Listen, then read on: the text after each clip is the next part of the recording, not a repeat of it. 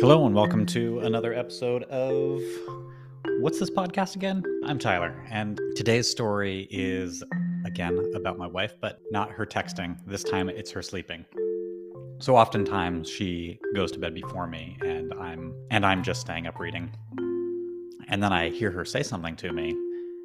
She says, headbands. And I say, what?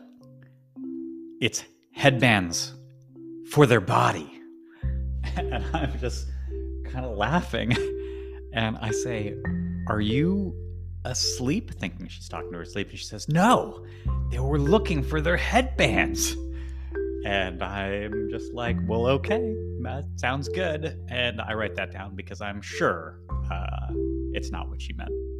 So in the morning, I asked her about this. And I said, what was the deal with the headbands last night? And she says, yeah, why weren't you letting me go to sleep? I was telling you about the headbands and you wouldn't stop asking me about them. I said, I asked if you were asleep. And she said, yeah, I wasn't.